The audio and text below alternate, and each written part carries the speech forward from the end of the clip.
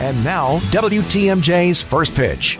Most Braves, heck, most baseball fans know where they were when Henry Aaron passed Babe Ruth by hitting home run number 715. But it was a moment a little over 2 years later that Milwaukee Brewers fans haven't forgotten. July 20th, 1976. Henry Aaron steps to the plate against California pitcher Dick Drago and lines a home run down the left field line that just sneaks inside the foul pole.